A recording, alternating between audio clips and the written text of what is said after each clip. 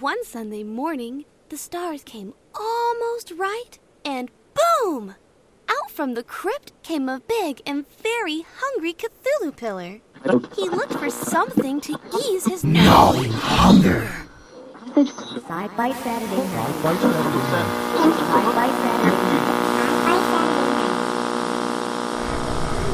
night. We will begin a mass invasion. We'll tell your people to surrender now and avoid war. Don't think you get me so easily! It is now time for us to put Earth under our rule. It's your sacred duty to tell us the truth. Confess that you've been guilty of witchcraft. You expect me to believe that you can overrun the entire world? We cannot be defeated. We have never been defeated. That is the message to bring your people. Yeah, they're dead. They're all messed up. Sci-Fi Saturday night. Good evening, everybody. It's TalkCast 161, and it's creepy Cthulhu pillar night here. That is the oddest thing I've ever heard in my life, and we're going to learn all about it. I wish that were true, but it's not. Well, yeah, it would, but it is. We're going to learn all about Cthulhu pillar and stuff like that with our guest tonight from Signal Fire Studios, Jamie Chambers. Jamie, welcome to the show. Hi, everybody. And the guest remembered to unmute himself. This is good. There's one in a row. I was on a all-day conference call on Skype just a week ago, so I got this one down. You know the ropes. Deep in Area 51 on the sub-level 451 book burning and fried green tomato body wrap pavilion, I am the Dome. Joining the TalkCast tonight are many of the usual suspects, but they're out of order. In the revered Time Vortex violent soundboard vixen and queen of petroleum byproducts, Kriana. You know what I love about petroleum byproducts? Tell me. Dinosaur bones. Ah. Okay, having made no sense, we'll just continue on with, from the stacks of her personal silent zone in the Dank Dungeon reading room, staying cool, calm, and collected while all about her screaming, it is the Zombrarian. That's because I don't even know. I had something... Every week I have something funny and then lose it. Dinosaur bones. I got it for you, hun. Ready? There was a robot. Robot! From the Four Color Vault of Comics in Manchester, New Hampshire, the woman with one hand on the grave, and God knows where the other one is, it's the Dead Redhead joining us again. Welcome back, honey. I'm back, and I've got my red monkey pants on. So be careful. Okay. In the guest chair tonight, friend of the show, friend of ours, all-around cool guy from Browncoats Redemption, Mike Doherty. Michael, welcome. Hello. Insert witty line here. Okay. Yeah, the answer to every question tonight has to be dinosaur bones. There we Dinosaur bones. Dinosaur bones are awesome. Leave me alone. It could be a Tom Snogoski book for all we know. In any case. In any case. In any case, do you remember what we were going to talk about, or did you have a senior moment here? Did I remember what we were going to talk about? What the hell were we going to talk about right off the bat tonight? Are you asleep? No, I'm not asleep. Are you dreaming in puppet? I'm dreaming of Neil Patrick Harris. Oh, who's not? There we go. And why is that interesting? Was that a question? It was a question. That was Claire, yes, it was, oddly enough. Oh, snap. Gotcha.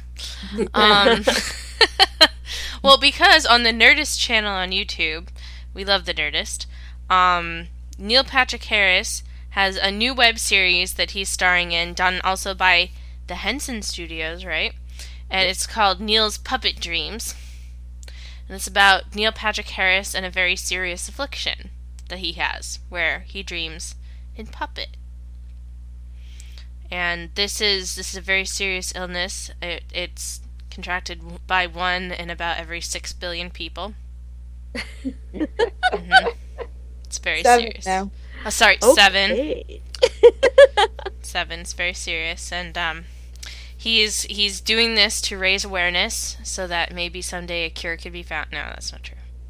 Not at all true, but that's okay. Anyway, they have a trailer up, and the trailer was hysterical. It shows some of the guest stars that they're going to have. You're going to have to go look at it for yourself to find out who. I'm not going to spoil the surprise. It's but really the trailer cool itself looking. is incredibly cool. And then they just came out with the first episode, which is entitled Lullaby. And it is basically an entire song, and you can buy the song itself as well. So they're being super smart about it, I think. And I think it's amazing and awesome. Has anyone else seen it? I've not seen it yet. Not the first episode, no. Oh. But I did see the trailer, which was creepy cool. Awesomely creepy. Yeah. There may be someone, maybe Neil, having some sort of sexual thing with a bovine puppet. Don't. Do we need to get creepy jars out already? It's not creepy. It's I'm literally just stating a fact. That's what happens. It may or may not happen. No, it does. Thanks. Multiple times. There was a comic about a zombie. Never mind. It's worse than that, like Alf and Jennifer Lopez /fic that we were conceptualizing with.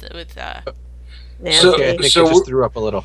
It may not be NC-17, but it's certainly working its way into an R-rated series. And if you have no idea what we're talking about, you should go back and listen to the episode. Which episode number was it when we had Cooper on? Cooper Barnes. From the Nerdist. I mean, obviously, it was like just... There's an ongoing theme here, evidently. What is the that? Nerdist and it's NC-17 150-something, I believe. 150... Thank you, yes. 150-something.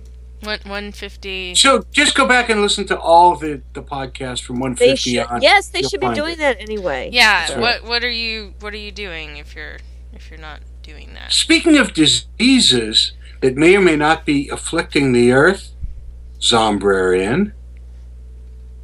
And speaking of name dropping, which we do, your friend and mine, Mr. Doug Jones, is starring in a musical.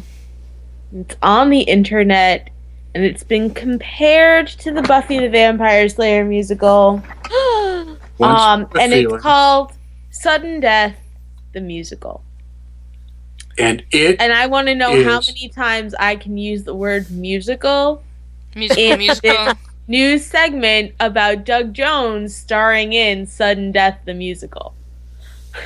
No, it looks like it's going to be really great. It looks like it is really great. It's available right now, and it's about a plague that sweeps through the earth, and there's also a love story. And I don't know if I want to tell.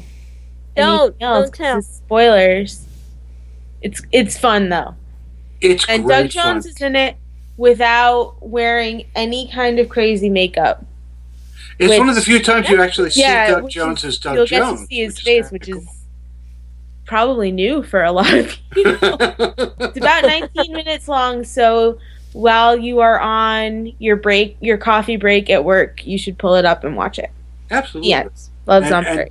The cool thing is it was, I guess, either an experimental or student film and has since become kind of a cultish classic for the fact that, not only is Doug Jones in it, but John Larroquette and a number of well-known other actors. I was going to leave it a surprise. What, John Larroquette? I can't say John Larroquette. Can I say it's a musical? It is a musical. Musical. Hey, is there singing in that? It might be because it's a musical. Will it be on Killer Karaoke? Maybe.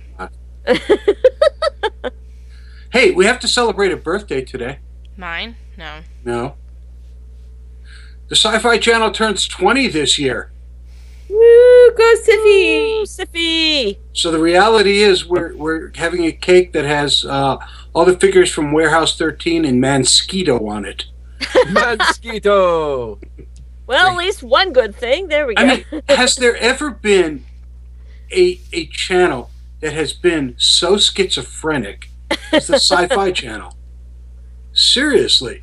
I mean, if you think about, this past season, that they've done some incredible stuff, bringing Lost Girl on, Warehouse 13, Alphas, I can't think of the name of that makeup show, that reality show. Face Off. Love Face Off. That's incredible stuff, and some of the worst movies on the face of the planet. Yeah. Sharktopus. I mean, anything seriously. where you have to mix two big reptile mammals together to have people have their heads eaten off, they've pretty much done it. Pretty much have. Over Sharks the are neither weekend, reptiles the third nor Dungeons mammals. and Dragons movie was stuck in there. There's a third one? They were very quiet about it, but it actually did premiere on the Sci-Fi Channel, I think on Sunday. It blew me away that even existed. So I have the not question is, the second one was a little bit better than the first one. Is the third one a little bit better than the second one? I cannot comment. I saw lots of people say it had a lot of hilariously bad moments. I saw the trailer, which took itself way seriously to the point where I was laughing. Oh, jeez. I feel like Sci-Fi knows. I feel like they know. No, they do. We laugh at them. And I think that they just kind of embrace it and go for it. I'm friends with a guy who has done work with Sci-Fi Channel at least way back in the day, and he said that they actually make more money off the really awful, movies and some, and the crappy reality shows than they ever make over the big concept, more noticeable stuff like when Battlestar Galactica was on. Oh yeah, that stuff is the real profit drivers for the network. That is because it costs nothing to make it, or why? Did he explain that? Yeah, those are all movies. They're all shot in, Prague and with, has-beens or never-beens starring in them. Make a lot of money. The other thing I heard is that those movies are so popular overseas that they pre-sell the movie based on like a poster or a concept. So the money they pre-sell it, use that money, make a really cheap movie and put it on the air, and then it's just profit driving for them. Wow.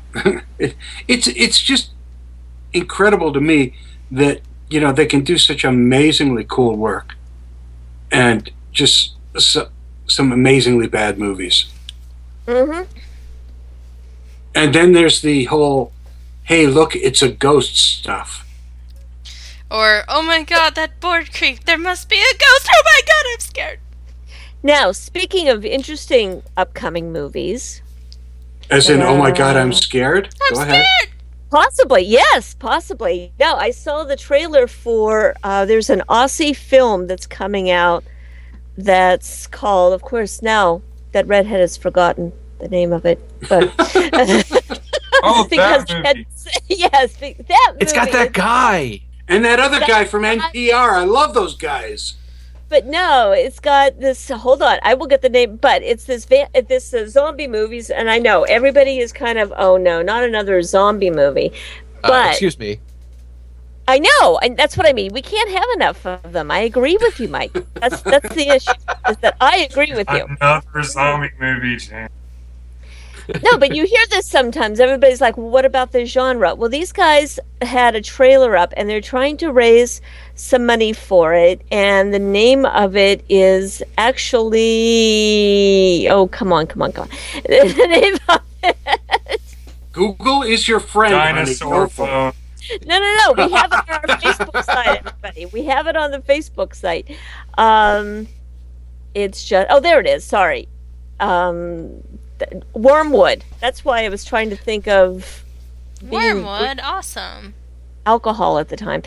But anyway, it's called Wormwood with a Y for the wormwood, and they have the clip up, and the clip was really cool. They had zombies coming out of dirt, like there was a flat piece of dirt, and then suddenly zombies were coming out of it as the guys were fighting the walking zombies. So it was really, really cool. And the thing is, they're raising money for it, but the way they're raising the money is if you go there and donate to them, a big chunk of it is going to the Red Cross at the same time. So, and for $40, you can get, when the movie comes out, you can get a copy of the movie signed, a poster signed, the double disc set that includes the outtakes and all that kind of stuff. But for even just $10, you can get a digital download of the movie when it's done. That's nice. So it's Australian, so I'm sure there'll be jokes about Barbies and things like that. So. And Kens and scooters and whatever.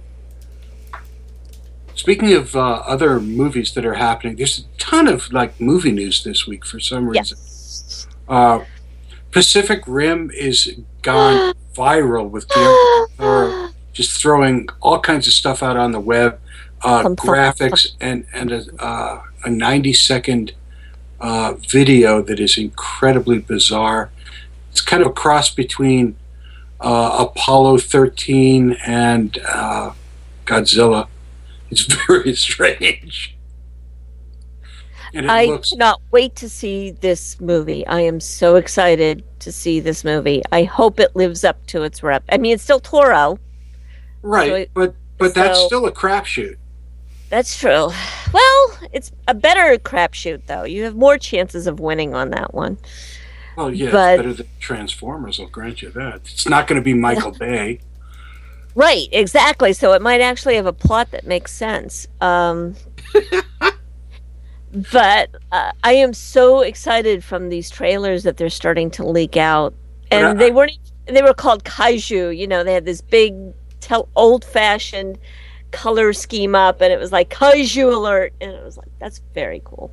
Yeah, the tag phrase is giant freaking monsters versus giant freaking robots. I love it. I love it. Along with that. So, and then there's X-Men Days of Future Past. There's a ton of talk about that right now.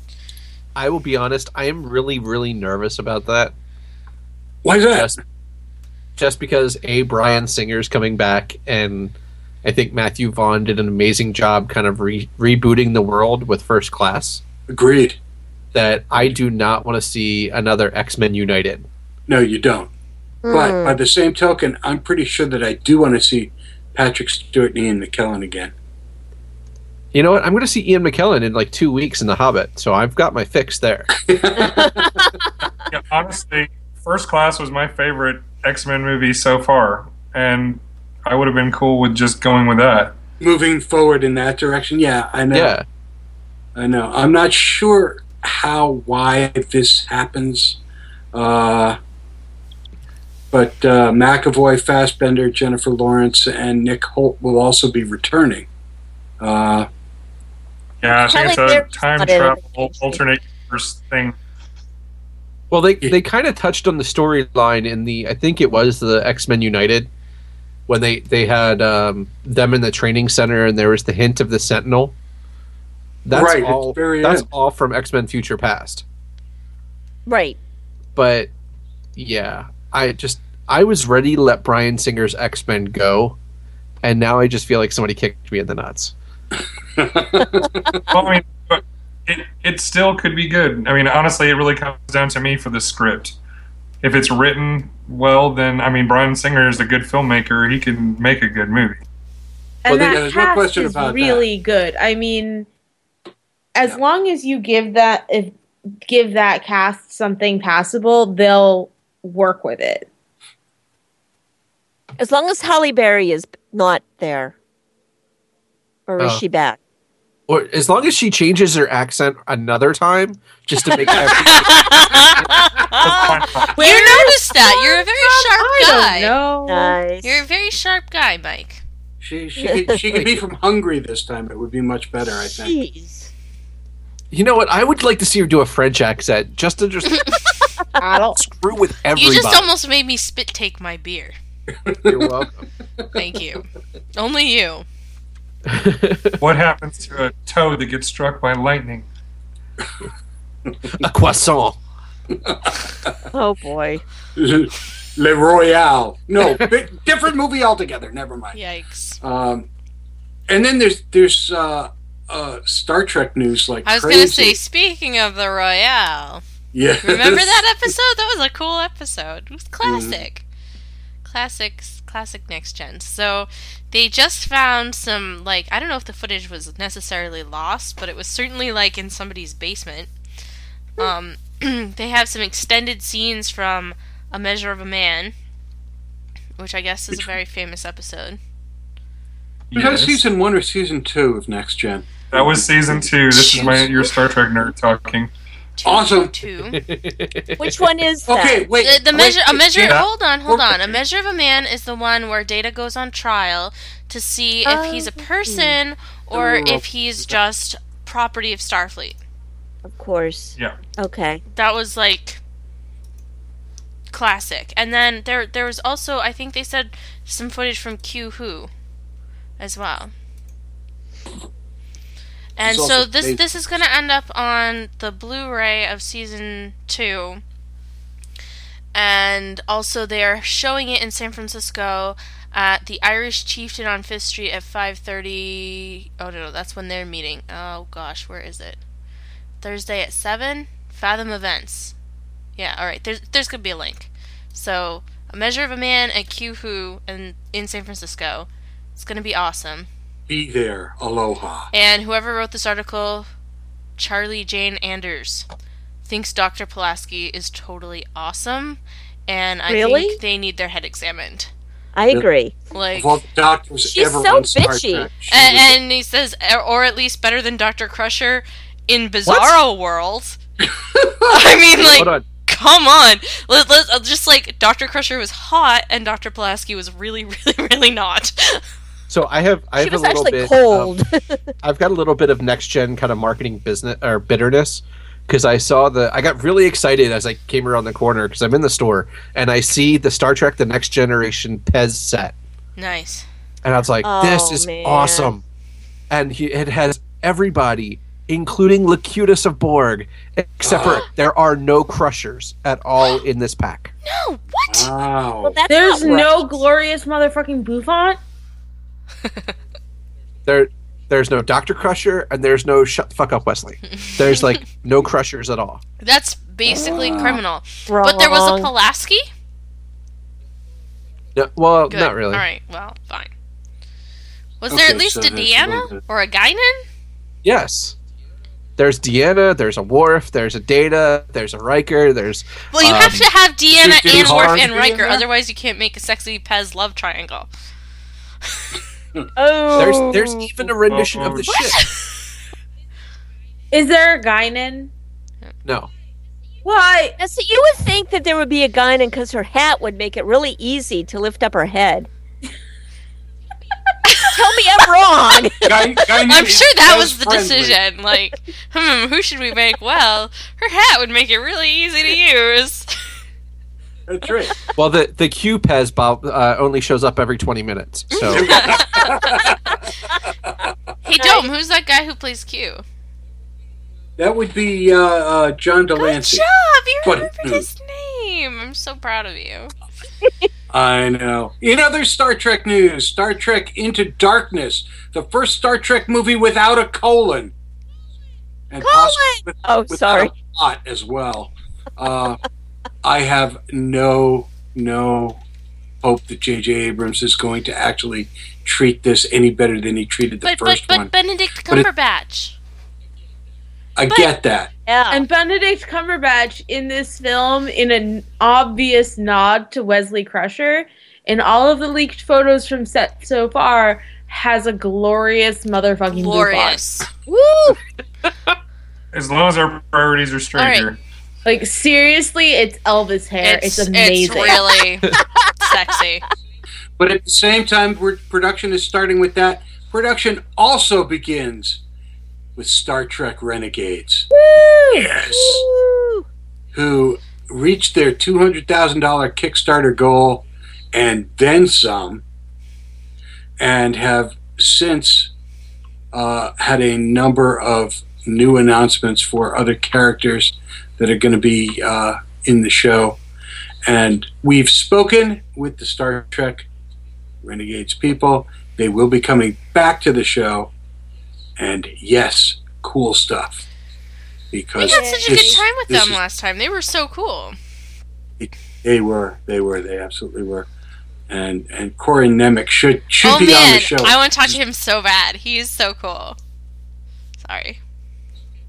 It's okay. You're entitled to. I promise not to be as bad as I was when Jim Butcher was on. I was like, hi. Okay, you can. You were very tongue-tied, yes. Aww. So it was cute. It was cute. How often does that happen, though? To me. To you? Okay. Well, Dom, if we were counting you, it would be every time. Every freaking week. That's right. This is my first night back from my mini vacation, so I'm going to shut up. Well, Dead Redhead, I only did your voice like one time. That's so not true. I hope you did a better job than our illustrious Illustrator X, making me sound like something from a Monty Python sketch. But I did the poll. I did not do it as well as you did. Whoa! You did the poll? I did the poll. No, Mike. No, not like that. Not like that. Okay. Hold on. Creepy jar. I was being all innocent, and people are twisting my words. What the hell? So speaking of doing the poll, I was reading an article. I was reading an article about Eliza Dushku and Shut got thrown up! off. You were not. You were reading the new Dresden Files book. I know you. Speaking of the poll, I think it's that time. Is it that time already? Was there anything important that we forgot to talk about? Well, the only thing that I wanted to talk about is when we get the guys from Star Trek Renegade on. There was one guy pledged to be a red shirt in the film. Aww. He put up $10,000 to be a red shirt. I want to know who this guy is. Awesome. I want him on the show. Really yeah, who has that kind of money? I think I know who that is. $10,000. Yeah. $10,000 to die. I would do that if I had $10,000 lying around. Yeah, no shit. Yes, I agree. I'm jealous. So, yeah. Join the club. Obviously, none of us won that $500 million. So. Because otherwise, yes, I'd be that damn red shirt right now if I won. So what was the poll last week, Dead Redhead? It's 2 weeks ago, actually. It was 2 weeks. We let people have a long time and to I vote. Still didn't, so. And in Which would honor make you of... 0 for 50 No, of them, I voted in at least one. 2. In honor of the holiday season starting, we were trying to find fun things, and what I came up with is I asked everybody who their favorite sci-fi dog was, because we just had the Kennel Club show on that happens every Thanksgiving, and I love watching the little dogs and the big dogs that you don't, the Commodores, because you never get to see Commodores like walking down the street. I have no idea what that is. Anyway, right? I mean, they're the coolest dog ever. They look like a cross between a mop and somebody's Rastafarian wig. I mean, wow. They're the coolest dogs. Way to make them sound appealing. But anyway, we asked. I said, way to make them sound appealing. No, they've got the coolest fur ever. It's bizarre. You have to see it. Go Google it, folks. A Commodore. I'm doing it right now. But anyway, we asked everybody about their favorite sci-fi dog. And we started off with like 5 or 6, and we must have had 25 different dogs show up afterwards. Some really obscure things that ended up coming up. But we have our top 3, and in at number 3 is the dog Blood from A Boy and His Dog. What a great movie. Terrific movie. Don Johnson at his finest. And the book, thank you, Mr. Ellison. Well, short story from Mr. Ellison. If you haven't read that one, folks, you should. It's a really fun little story. And I hate to say it, the movie's horribly dated, but still incredibly cool. It is. That it is. And it even more so the fact that Don Johnson actually acted in that movie, I think. It may have been one of those few shows he actually did act in, other than wearing a pastel suit in a car. But coming in at number 2... everybody's real favorite Doctor Who companion, K9. Yes. Sweet. That would have been my pick. Yep. See? I've got my K9 bobblehead sitting right next to me. We love K9. And then coming in at number 1, because we had to get the superheroes in there somewhere. Number 1 favorite dog for everybody, science fiction favorite dog, is Underdog. Absolutely is. Absolutely was. Here to save the day. Okay then. So we have a couple more ideas for the polls coming up as we go into more of the holiday season. By the time folks hear this, it'll already be December. So yeah, that's the way that whole calendar thing works too. Yeah. We do. So vote this coming weekend. Vote early, vote often. Pretend you're in Chicago. Anyway. Which brings us to the second half of the show, whereupon we meet once again Jamie Chambers of Signal Fire Studios. Jamie, welcome again to the show. Thanks, everybody. Woo! So, when I found out about you being on the show, Kriana calls me up at my other job and goes, "Do you know who this guy is?" And I went, "No, I didn't even know we had a guest yet, much less who this guy is." And she goes, "When I was in college, I played his games all the time." Yeah, that's exactly what they sound like. Well, yeah. Okay, listen to yourself in playback, because it kind of is, but that's manly and overdramatic. Sorry, Dead Redhead. Sorry. So, Jamie, talk to us about Signal Fire Studios and what's going on. Signal Fire Studios is my little one-man show that I started, and we put out. We have several little digital-only products that are available online, and we have actually one game that currently in the stores, a card game that came out called Building an Elder God. So that's the first thing. You can actually go to your local game store. You can order off Amazon, order it from the website. And that looks really cute, by the way, Jamie. Thank you. Yeah, it is a H.P. Lovecraft Cthulhu Mythos inspired but in the style of pipe game. So you're essentially you have a hand of tentacle cards in your hand, and on your turn you're working to complete a tentacled slimy monster and trying to finish yours before other player finishes their creature. Or alternatively, you can take a shotgun and blast off somebody's tentacle to slow them down so that you can finish your monster first. Yeah, well, it's fun, but you can't actually win that way. It's a combination of knowing when to strike and when to build. I would probably be really bad at it then. I'm happy to say I'm a Kickstarter backer of that game and have a copy of it. I love it. It's awesome. Thank you. Who did the artwork for you, Jamie? That actually, the artwork and the whole idea of doing the game itself came from Ben Mund, who Firefly fans might know is the creator of the Atlas of the Verse. And Ben and I have known each other for a while, so he literally, working with him was so easy and fun. So yeah, he's like, "I have this idea for a game. Here, check it out." And it literally, once we got it going, it just sort of took care of itself. Ben is creative. He's timely. He throws a bunch of ideas and is willing to make changes. He is both professional and a lot of fun to work with. So it was just a blast. So everything, including the box art. The only thing I really did on the design side was I developed the game, made sure everything played okay. I made a few little tweaks.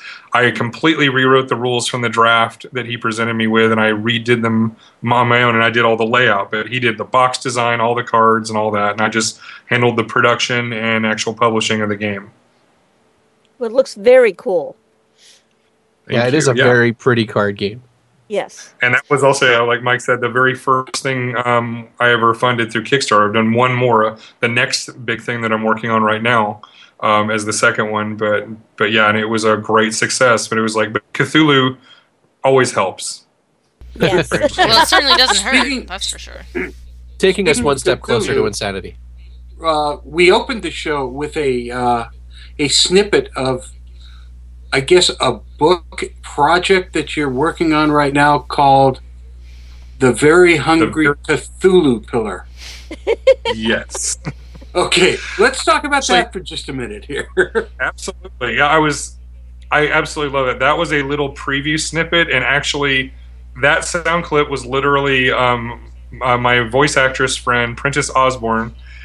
She literally did a couple different reads and variations, and that was the one we went with that she's using for the whole actual recording we're going to do for the audio / video multimedia approach to this one. And so, I liked it so much I didn't want to just hold on to it and wait. I wanted to share it with everybody early, so I put that clip up on my website. But what the Very Hungry Cthulhu Pillar was yet again another idea Ben had, and it just sort of evolved. He literally did a little mock book cover, a parody of a classic piece of children's literature, and he put it online as just a kind of a joke and as a way to promote the Kickstarter of Building an Elder God. And everybody reacted to it, and we loved it. And then I put it on a T-shirt, and people started buying the T-shirt. And then it was just like it made no sense to not go ahead and do the whole book. So Ben literally did the artwork and came up with what this particular book would actually be like in terms of text. I helped with a little bit with the Lovecraft references and some and actually did editing and that kind of thing. And so you can actually go ahead and for $5 you can buy the ebook version of Very Hungry Cthulhu Pillar right now. That's on my website. Awesome. On my website, it's on Drive Fiction. It's on the Paizo.com web store, whichever place people like to buy stuff. And it is ridiculously, subversively fun. And then, so now the next thing we're going to do is actually do the multimedia version where we actually have. I mean, you heard that little clip. It's going to be like that the whole way through. But what format is that coming out as? What is that final product going to look like, sound like? It's actually a good question because I'm definitely going to be putting up a little trailer of the first part of the book where it'll actually literally look like the book and it'll turn the pages as she's reading. Nice. What I don't know. What we're going to figure out is whether or not we're actually going to just sell that as a little mini movie and just go that route, or whether I'll put it up on YouTube with advertising to generate a little revenue. We're still kind of feeling our way out of which model we're going to go with. And there is going to be a print version of the book as well. There's going to be a kind of a limited edition for the Kickstarter backers who asked for that one and pre-ordered through that process. But at this point, it literally has grown into this whole thing where I'm very, probably literally within weeks of making the plans to actually do an in-store through distribution, hard copy version of the book for sale in stores. That's awesome. Nice. Very cool. Well, speaking of Elder Gods, a fan of yours actually took the time to do a How to Play Elder Gods game video, didn't they? Yeah. The first part of what you just cut off, Mike. What did you say? Oh, I'm sorry. I said a fan of yours actually took the time to make an How to Play Building an Elder God game that you can see on YouTube if you're interested in checking out the game. Yeah, we'll post the link to that. Matt Lemke, he has his own vidcast that he does, and we actually did an interview with him at that convention as well. That was up in Hudson, Ohio at Con on the Cob. My friend Andy Hops. That's awesome. That's an awesome name for a con. I go there every year. It's one of my favorite smaller shows. I always have a blast. And so went up there, and Matt, we did 2 separate videos. One was that actually little actual play session that Mike was talking about, and then we did an interview where I just talk about the company and the games and the books and the T-shirts and all the other stuff we got going on. That's another one for with the whole Lovecraft theme too. Not only do we have the Very Hungry Cthulhu Pillar, but we also have Pony Thulu. Friendship is Madness. Nice. Oh. We know some people who would just like a few. That. I think of the 2, that's my favorite outside of the audio of the reading of the book.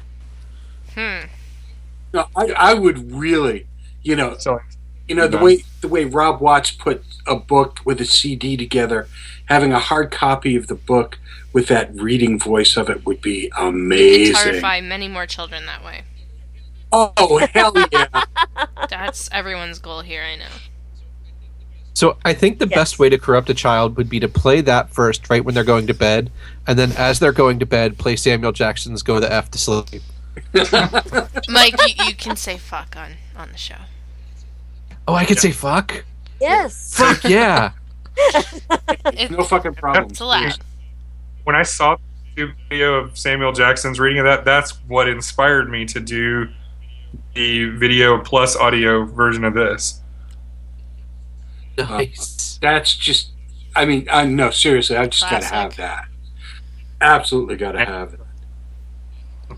And I think anybody who's into Lovecraft, Cthulhu, or terrorizing young children needs this. We're all who's not into terrorizing young children? Pretty much. And just in case we haven't had quite enough H.P. Lovecraft stuff yet, I actually just came out a couple weeks ago, is a collection of Lovecraft-inspired poetry and microfiction from Popcorn Press called Cthulhu Haiku. So, Jamie, I have this concept for you. It's called Vacation. I don't know if you've ever heard of it. But wow. Well, I didn't publish that one. That was my friend Lester Smith's company, Popcorn Press, but I wrote a very short piece of fiction called The Eltharian. So anybody who likes cats and Lovecraft should check that out, because I wrote a little story with felines and ritual murder. Felines. You're all Can I set. have that for Christmas? Yeah, nothing says Christmas like felines and ritual murder. Felines ritually murder all the time. Do you have cats? I mean, come on. Everyone knows this. Absolutely. Well, there's an early Lovecraft short story called The Cats of Ulthar. And basically, I just do a riff off of that. I literally tell the same events of his story from a very different perspective. So one of the things that's on your website is a free game. It's what's called a downloadable print and play game called Demon Dice: The Zany Game of Eternal Damnation. I feel like there needs to be an app for that. There's actually app games is a whole other thing I'm looking into, and hopefully have stuff to say about that in a couple months. And then you'll be right back here to tell us all about it, won't you? No anytime you want. That was really creepy. None whatsoever. Thank you. Yeah, Demon Dice is a game that came out from Timothy Brown and Lester Smith. And basically, what we've got here on the website is one where you can download, print your own on sticker paper, and sticker your dice to make it yourself. And at least for a while, they were real manufactured dice that you could get through a link from that file. But on Demon Dice, it's a construction game where basically you build a demon out of spare parts, and you're essentially you fight your monster versus somebody else's. So depending on how you construct your monster, attack versus defense, movement, special abilities, which dice you pick will depend how the fight goes versus the other monster. So it's a fun little game, easy to learn, and then the file we had included some of the expansions, so you can really kind of mix and match what kind of monster you want to do. I like making monsters. That's a great concept. You're giving that away for free? That sounds awesome. Yeah, you have to do all the work yourself. It's really just this. That was the very first offering. Before I ever had anything to sell, I put out a game for free.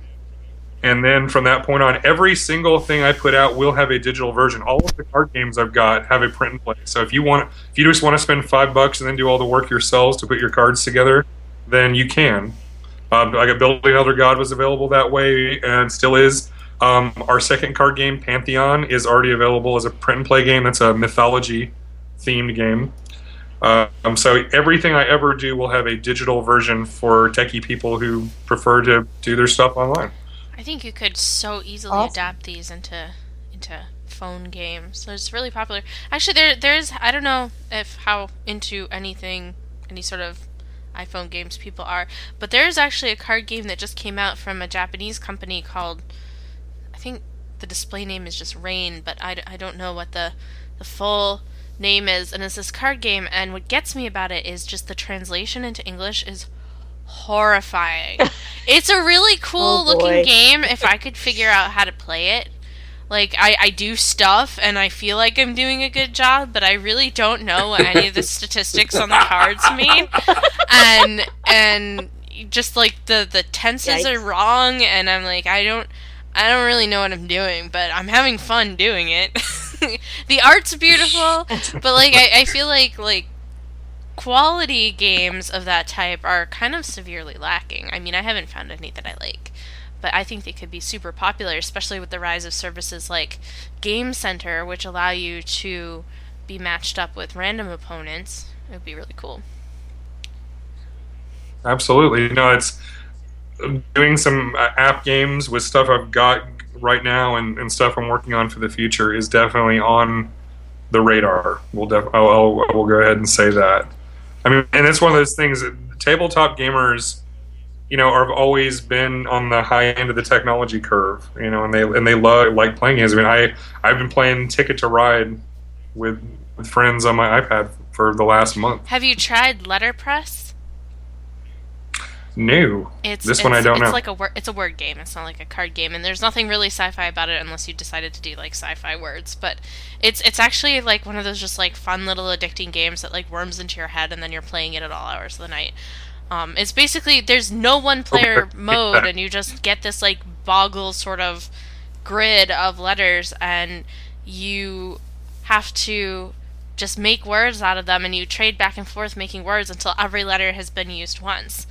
But there's a little more to it than that, and the scoring is a little interesting, but it's a really, really fun game. And if you can make something that's like not, it doesn't have to be the most complicated thing in the world to just be awesome and fun to play, basically. That's true. So, full disclosure, I work for a company that makes apps. Full disclosure. Very nice, Kriana. I feel like I have to disclose that. No, that's very ethical of you. So yeah, when speaking of sci-fi and games that I'm working on, the one that I'm hip deep in right now is I am relaunching the very first sci-fi RPG that ever came out in the history of the world, called Metamorphosis Alpha. And I am bringing back a completely, just revised and new version of essentially launching it as if it was new. Because at this point, there's a lot of gamers who aren't familiar with its history. So I don't want it to rest on the fact that this is a classic game. I want it to show everybody it's cool on its own merits. Can you give us some background on it? Well, the couple of words version is mutants on a spaceship. The longer explanation for that. Okay, imagine this. This is a colonizing ship has left Earth and is going off to a distant star to colonize a new world, and it's going to take, maybe, as much as a dozen generations or more to even reach this destination. And so, literally, it's got multiple decks that simulate different environments on Earth, so they can hold every single example of life on Earth, so to make it to this new world. Well, somewhere at some point along this journey of the Starship Warden, something bad happens.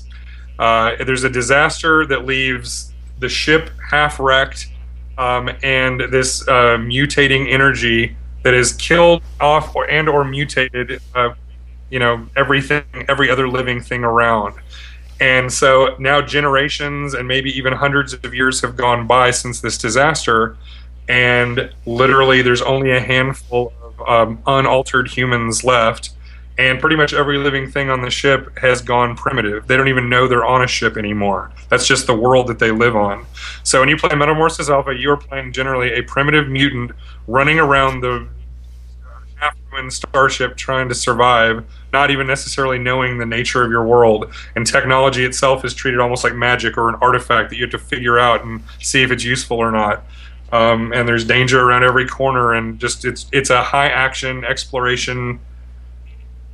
It just defies the usual description because it plays kind of like a D&D style dungeon crawl where you're starship corridors and different areas of the deck fighting monsters, but at the same time X-Men kind of mutant superpowers, and at the same time the actual trappings are sci-fi. There's lasers and robots and mutants and all of that kind of thing. Lasers and robots and mutants, oh my. I was going to say, it's got everything. So Jamie, most of the projects that I'm seeing on your website got their startup funding or initial funding through Kickstarter. Well, just two. Building Elder God, out, and then the one I was just mentioning, Metamorphosis Alpha. The other stuff, right now, Pantheon did completely on our own, and it's currently just a print and play. And then the Very Hungry Cthulhu Pillar is available for sale on that one. But I'm seriously considering using Kickstarter as an avenue to fund and pre-sell both of those when we actually do the full versions that will be printed and sold in stores. So let me ask you a question. You've had a lot of success using Kickstarter as a crowdfunding platform. I am 2 for 2. I'll knock on the desk. Why do you think that is? I think, well, for one thing, now, just in the tabletop publishing scene, Kickstarter is a big deal, and it's on. I mean, literally, it was what everybody was talking about this year when we were at the Gamma Trade Show in Vegas, which is our industry trade show for what I do. And so much so that our organization is actually trying to invite a representative from Kickstarter out to speak and talk about that. And I think, too, for me, more personally, I've been very active on social networking for a while now and pretty successful about using it as a way to spread the word about what I'm up to and recruit help. And so I felt like I was kind of tapped in that kind of environment already. And so working into Kickstarter just worked out. And I think that I looked at what some of my friends were doing, and they had successful Kickstarters, so I just paid attention to, did my homework before, and had a plan before I launched. I made sure we had a fun video for both of them, that we had updates and things we were ready to talk about, that we had stretch goals in mind for once we actually made our initial funding. We had sensible goals of for backers who, amount of get in exchange for their investment. So it's just essentially it was doing all that, doing my homework, having a plan, and then having at the end of the day having a cool product that gamers wanted, and so they voted with their money.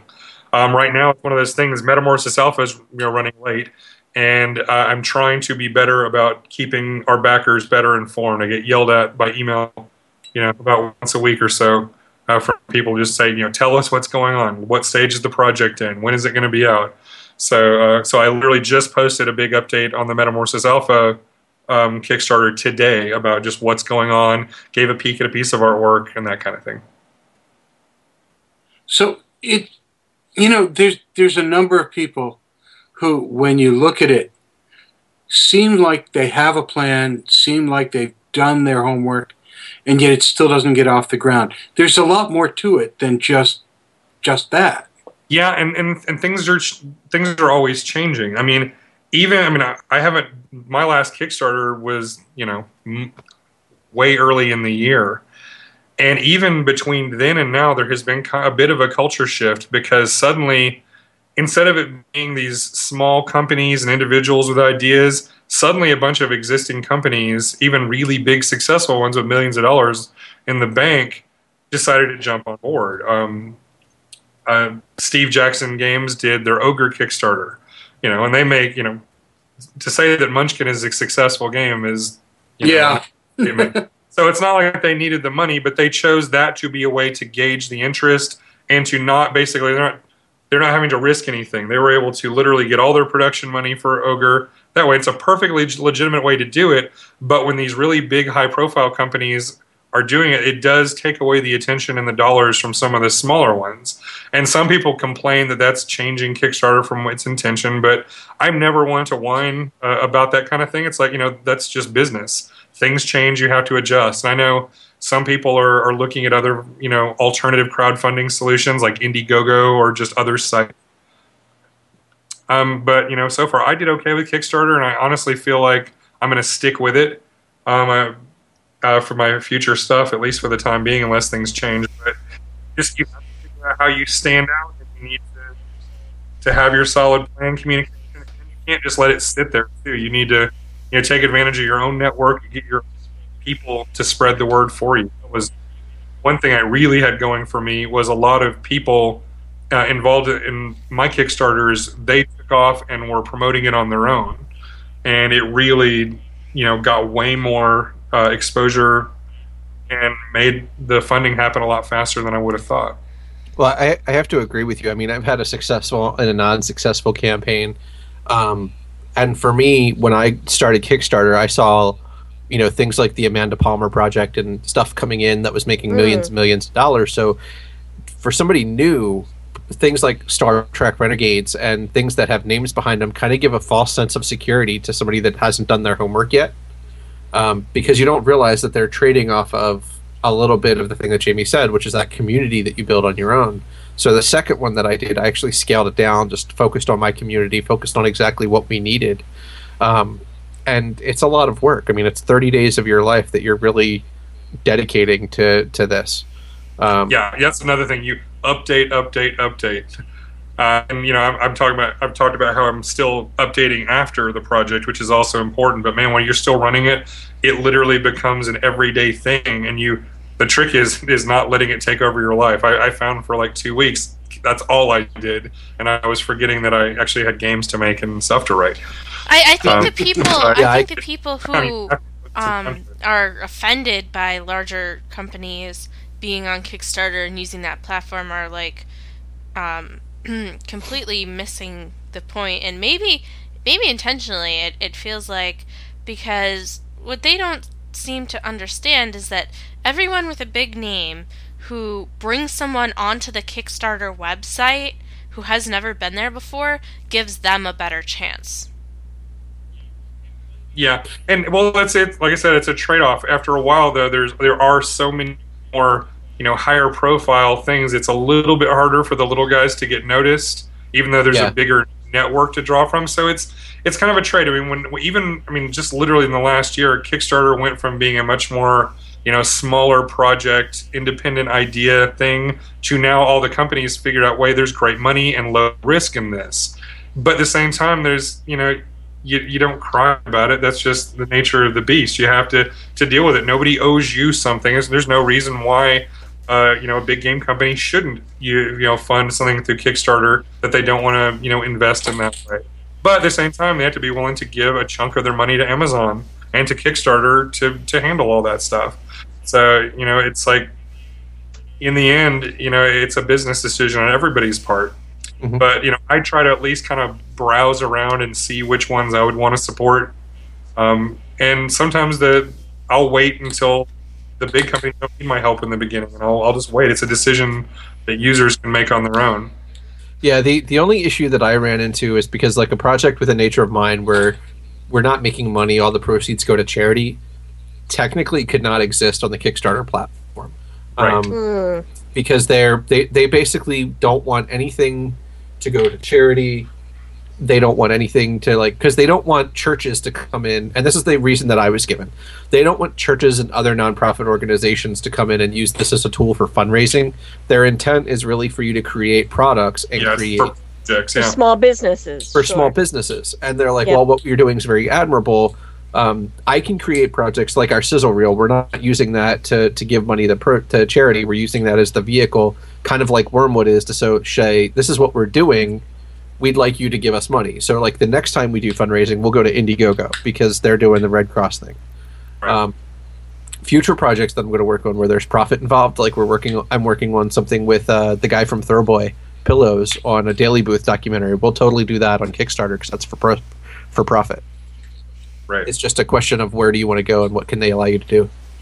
So it's just different business plans, basically. Absolutely. Yeah. Yeah, and it's like, I've been full-time in the hobby game industry now since 2001. And even in that time, there have been shifting trends in our business and things that have come and gone and even completely collapsed. And, and I also, too, I work with a lot of game stores, and retail has had a really rough time over the last 10 years, especially for the nerd crowd who's gotten more and more comfortable with ordering their stuff online. Sure. And while I totally sympathize with businesses that struggle, can't ever get into this comfortable mode where you feel like anybody owes you something. Your customers, your suppliers, the people who are making, so everybody, they're making sensible decisions for themselves. And it's like, I buy lots of stuff on Amazon, but at the same time, when it comes to game purchases, I try to spend a certain amount of game dollars at my local game store because I want it to still be around. It has, organized play and good people that I've known a long time, and they have selection and that I can browse through in a way that you really can't replicate online, and I'm willing to pay a few extra bucks to do that. So it's just like you have to make your decisions and understand that things change and you have to roll with the punches. It's one of the reasons why even my card games are going to have downloadable versions, because there's a certain number of my customers who don't want to, they don't want to buy a $20 box game, but they may buy a $5 file they can mess with themselves, decide from there. So it's a lot like the comic book industry, actually. Mm-hmm. Yeah, what's happening with them? Tablets are changing everything for comics. And awesomely. And yet if you want your... Just saying. Yeah, but yet if you want your local comic book store, your local game store to stay intact, you have to make that decision that, I want to go there. Right. I want to be a part of that keeping that industry alive, because it has a part to play. It has a role to play in it. That's right. But it's the store's job to make that experience worth it. Right. Word I mean, it's like I've seen so many shops close, but the one locally to me is Dr. No's Comics and Games. I used to go there and browse after my piano lessons when I was 8 years old. This is a store that's literally been around since the early, I honestly don't even know when it opened, but since the early 80s at least. And it is actually twice the size it used to be, bigger selection. I am so impressed with how that business has thrived when so many others have just, gone the way of the dodo. Well, I think to take another very specific example, Double Midnight Comics in Manchester, New Hampshire, who we love very much. Yep. They do a fantastic job of connecting with their audience. I know that they have so much going on in the store. They have many events. And it's not just like they make a huge deal out of Free Comic Book Day. There were lines around the block at Free Comic Book Day, and they have tournaments for all of their games that they do all the time. And they've really been able to connect and build a really strong community around their store. And so they've been able to expand in this community where, as you said, so many stores are closing their doors forever. Mm-hmm. Well, I think, to be honest, it's kind of just the same way Jamie had mentioned that when you go to Kickstarter and you start a project like that, you have to go in with a plan and a business model, and you make decisions. As a consumer, you have to do the same thing. Like when I support something on Kickstarter, I'm supporting it because it's either a project that a friend has driven, it's an indie project, or an up-and-coming store like Jamie has that kind of deserves some attention, or it's something that's like kind of, I don't know. I supported projects that are created by people that you don't hear about anymore, that are probably fallen by the wayside but meant something to me 20 years ago. So I'm not necessarily going after the Seth Godin who I could go get his book in the bookstore, but I'm helping the Jamie Chambers. And then when the game comes out in the stores, I'm going to go to like my local shop, which is like games and comics and stuff, and pick up a copy of it there as well. So it's definitely being conscious and knowing that you're going to support the brick and mortar as well as supporting online. See my philosophy? Yeah, and that's one of the cool... Sorry, go ahead, Jamie. I was just going to say, that's one of the other cool side effects of the Kickstarter thing is that the people who did back your project are often very evangelical, and, and they feel invested. They feel like they were very right that they helped make something happen. So they literally will be the one who goes to their game shop and maybe not be quite as cool as Mike and buy a second copy, but at the very least, they'll check it out and ask if it's there and talk to them. It's like, oh, well, they're spreading the word for me and helping make sure that my game was stocked. I was really excited that 1/3 of my print run was sold the first month. That's something awesome to be excited about. It absolutely is. I think, Jamie, it kind of comes down to, like, when you said evangelical, if you're a fan of something, and Firefly is like a big kind of, litmus test and case study for exactly that. If you're a fan of something, you pick up the copy that you like, and to get somebody else, you use the drug dealer model. You pick up a copy, and you give them the extra copy. Because then they do the same thing. Or you invite them over and have a party and show it to them, and then they're like, holy shit, I need to see the rest of this. And you're like, oh, sorry, I'm going on vacation.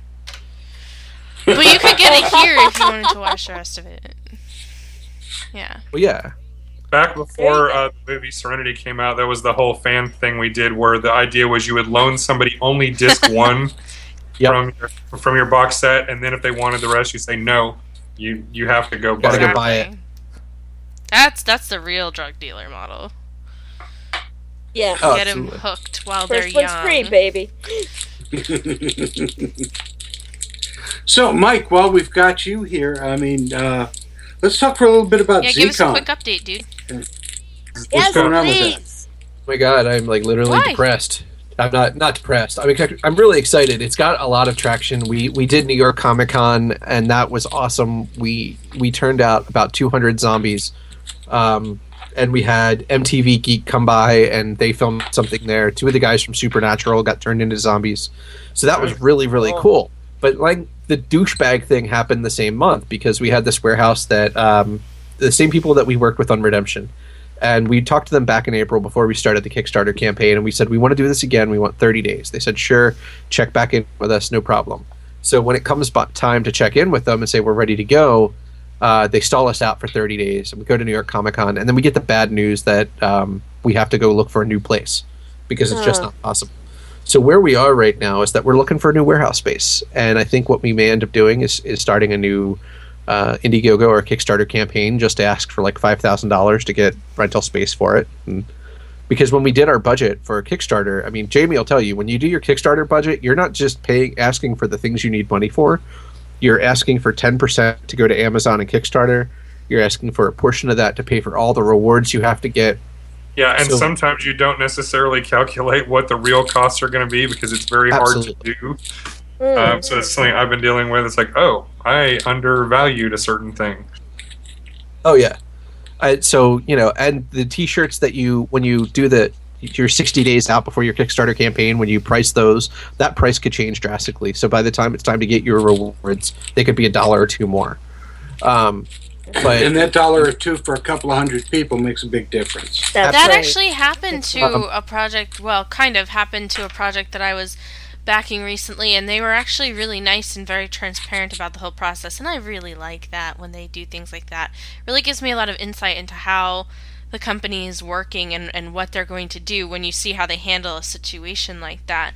What happened was the company was a piece of hardware, and it's a cool little laptop accessory, and it works with micro SD cards. So they went to a vendor to negotiate a discounted price on a crap ton of 64 gig micro SD cards, which is currently the biggest that you can buy. And they sent out an update offering these for sale in their store. You can add it on to your Kickstarter order. Somehow they know you by your address or something.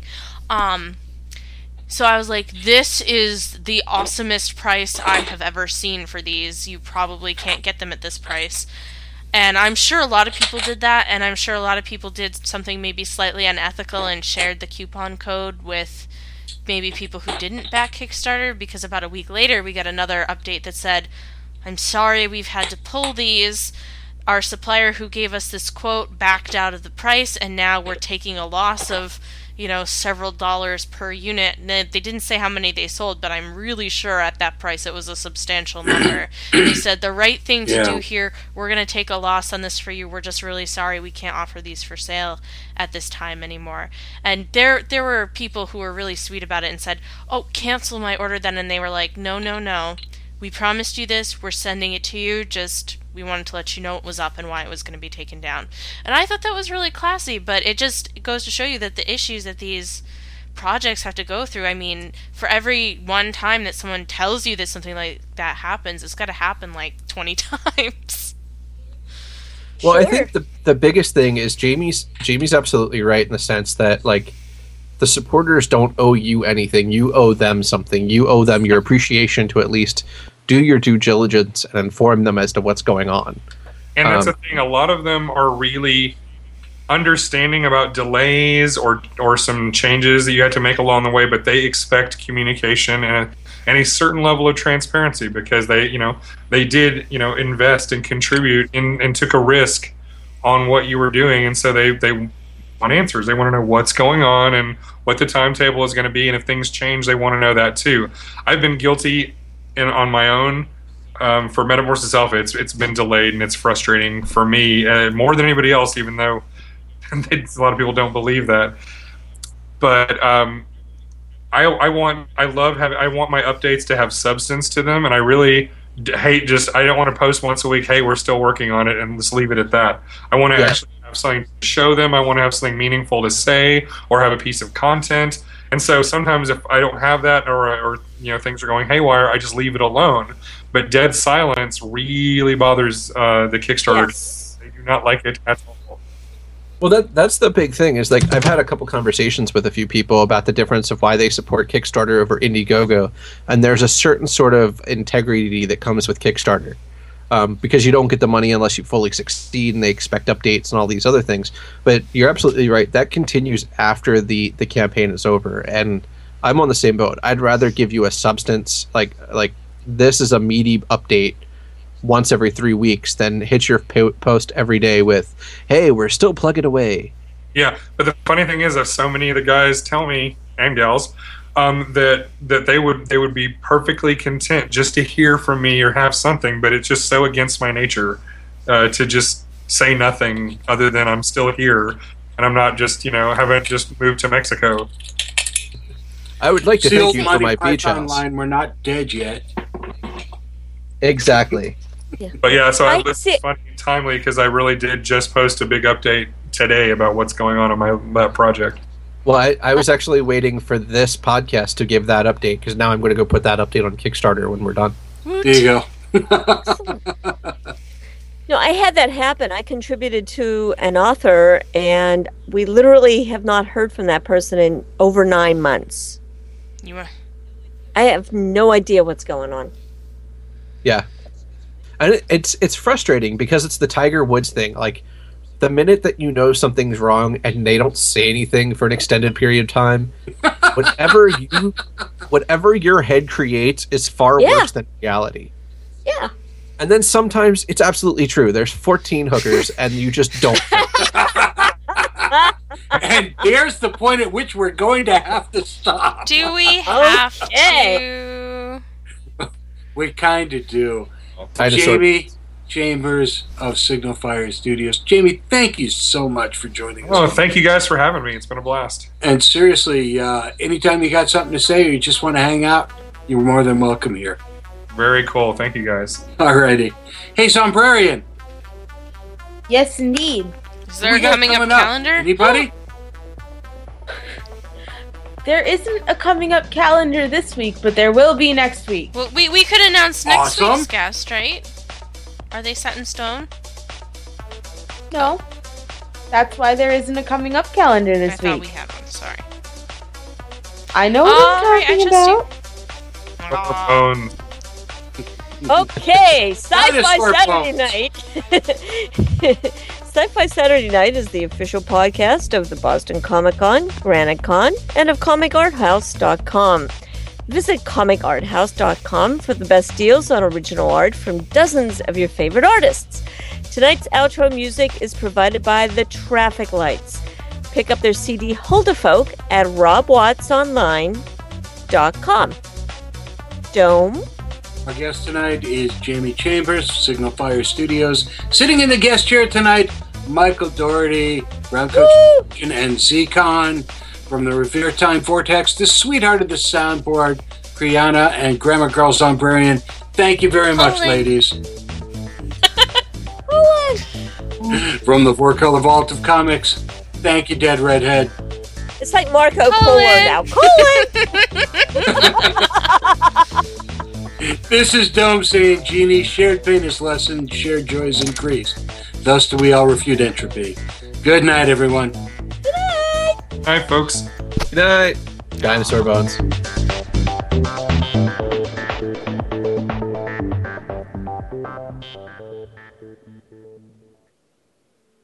Oh, I know.